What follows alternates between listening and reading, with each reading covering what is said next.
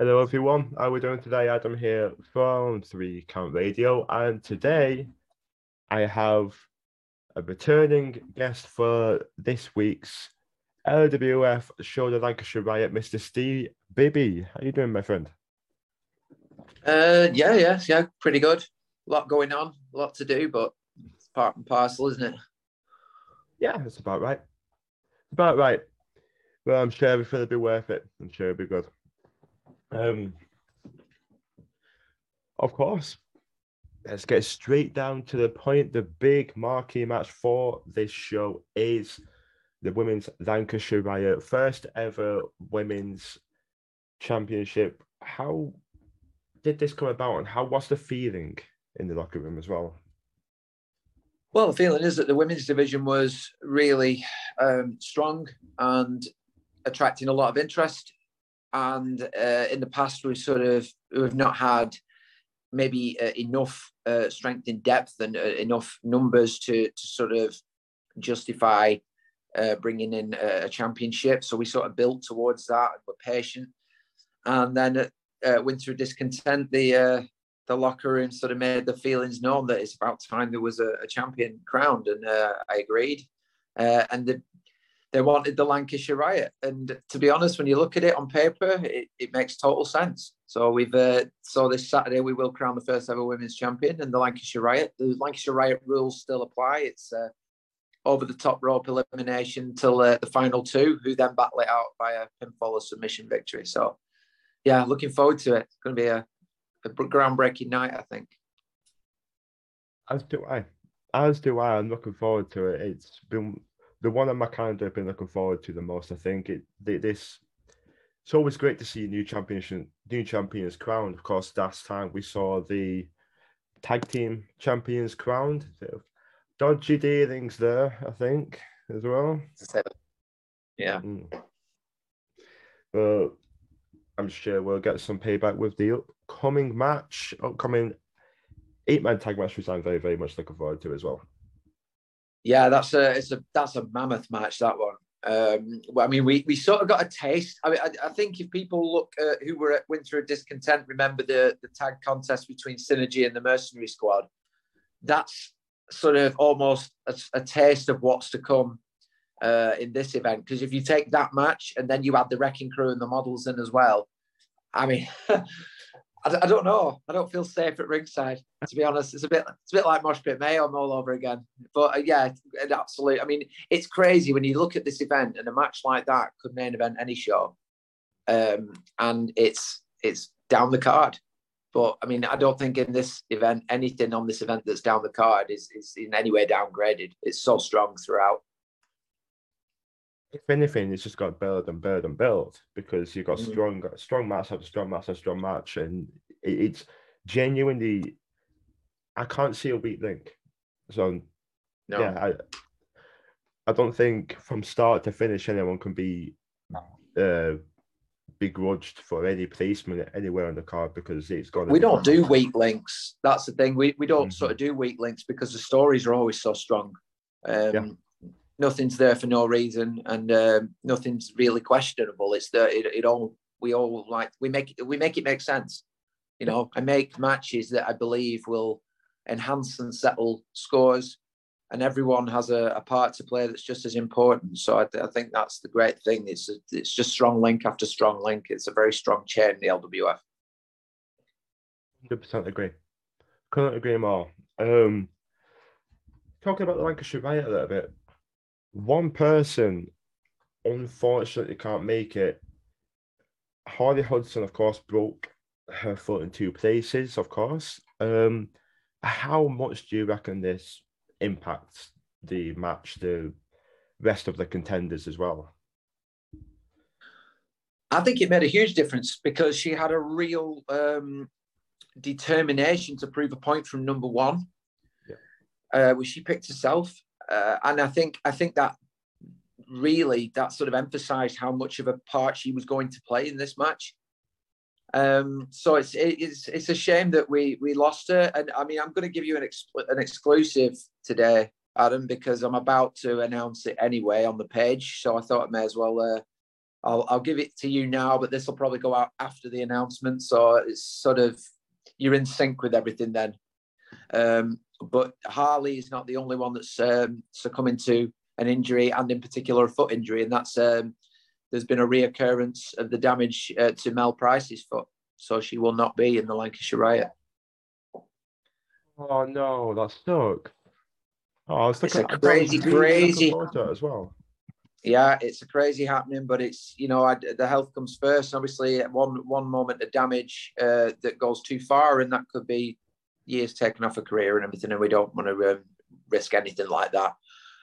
Particularly if somebody like Melanie Price is obviously very hell-bent on being in the picture for that women's title, so we don't take chances with the talent. So she'll be withdrawing from the Riot. That will go up on Facebook, and it'll be up before this goes out. So I just thought I'd keep you up to date. Awesome. But yeah, she'll be replaced. Somebody will come in to take that number, and we're still on for the 15-woman Riot nonetheless. So we have a potential surprise entrant. Last minute surprise entrant. Yeah. I mean, I may announce that in the coming days, or I may just leave it till the day. It all depends, really. It's not as if like the publicity for this event has been weak. We've had enough promotional videos have gone out, and there's a lot of hype for this. So I think we can afford a bit of leeway in terms of trying to promote it by announcing things that we may be able to leave as a surprise. Of course, yeah, of course, and it provides intrigue as well.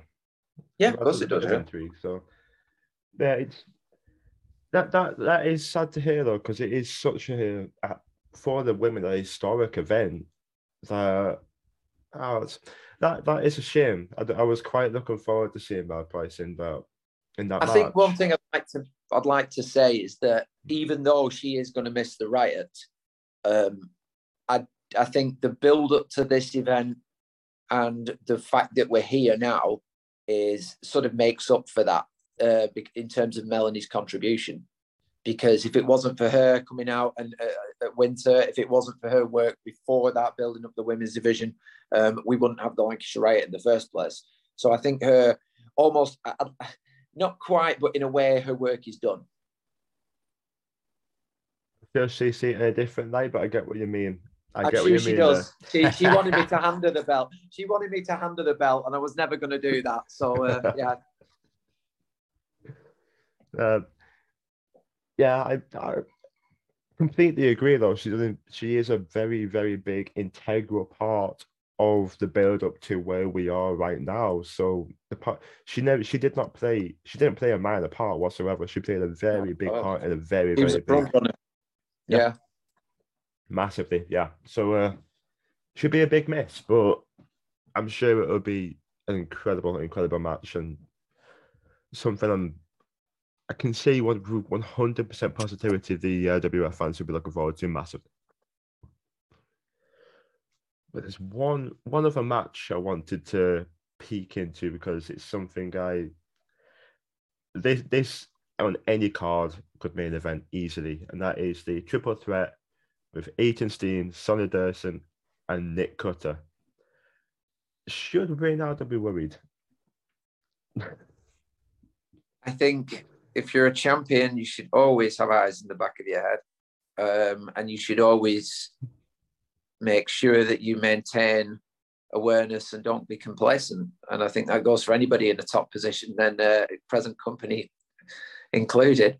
I think he has three immense talents there going against each other for an opportunity that they are then not going to pass up if they earn. So yes, he's got to be wary of this. I believe that Nick Cutter obviously wants to right the what he feels was a wrong at Fightmare when he lost his championship match. Ethan Steen obviously wants to try and right the wrongs caused by Nick Cutter at October. And obviously Sonny Durson missed out on his number one contendership match in November. And there's so many brilliant factors colliding in this match. If you do your research on how this has come about, this is the perfect number one contendership situation. So yeah, that match has potential to be a real classic. And three of the best there to pull that off, I think. Massively, absolutely massively. I mean, Sonny Durson has been around. He's been around the block a few times. Massive experience, massive experience. But when it comes to Nick Cutter and Aidan Steen, they're two wrestlers with a point to prove and something that they believe they deserve that shot. So this is going to be a massive match, absolutely huge. So yeah, I think as well, Sonna should probably have should maybe think. I'm pretty sure he is. I don't need to tell him how to prepare for a match, but there's an intense grudge between Aidan Steen and Nick Cutter that he can either take advantage of, or he could be caught in the middle of. So, another nice factor and element to add to it. Indeed, yes, indeed. I can see Aidan not losing his head. Wrong way to put it. Probably going for Cutter quite early on. Oh yeah, he'll have an agenda, I think, certainly. Yeah, that's. I mean, top to bottom, just anybody watching, and if you're free Saturday evening, honestly, you're not gonna want to miss this. You really aren't. It's gonna be an absolute banger. It is, and it's. I don't know whether I'll be closing the box office yet. Still plenty of spaces. Just sort of throw that out there. So where can we get the tickets on there? Just go to the Facebook page, find the event page, and every match graphic that's put out as well as an attached link. So, and of course, you can always contact the page directly and ask, and we'll point you in the right direction. There's plenty of ways of getting around that. We usually only close the box office in extreme situations, so they're still available online and they're still available on the night for now. Nicely done, nicely done. Make sure you get a ticket because you really aren't gonna want to miss it. Top to bottom, banger of a card. Mr. Bibby, thank you very much for coming on. I really appreciate it. No problem. I'll see you Saturday. See you Saturday.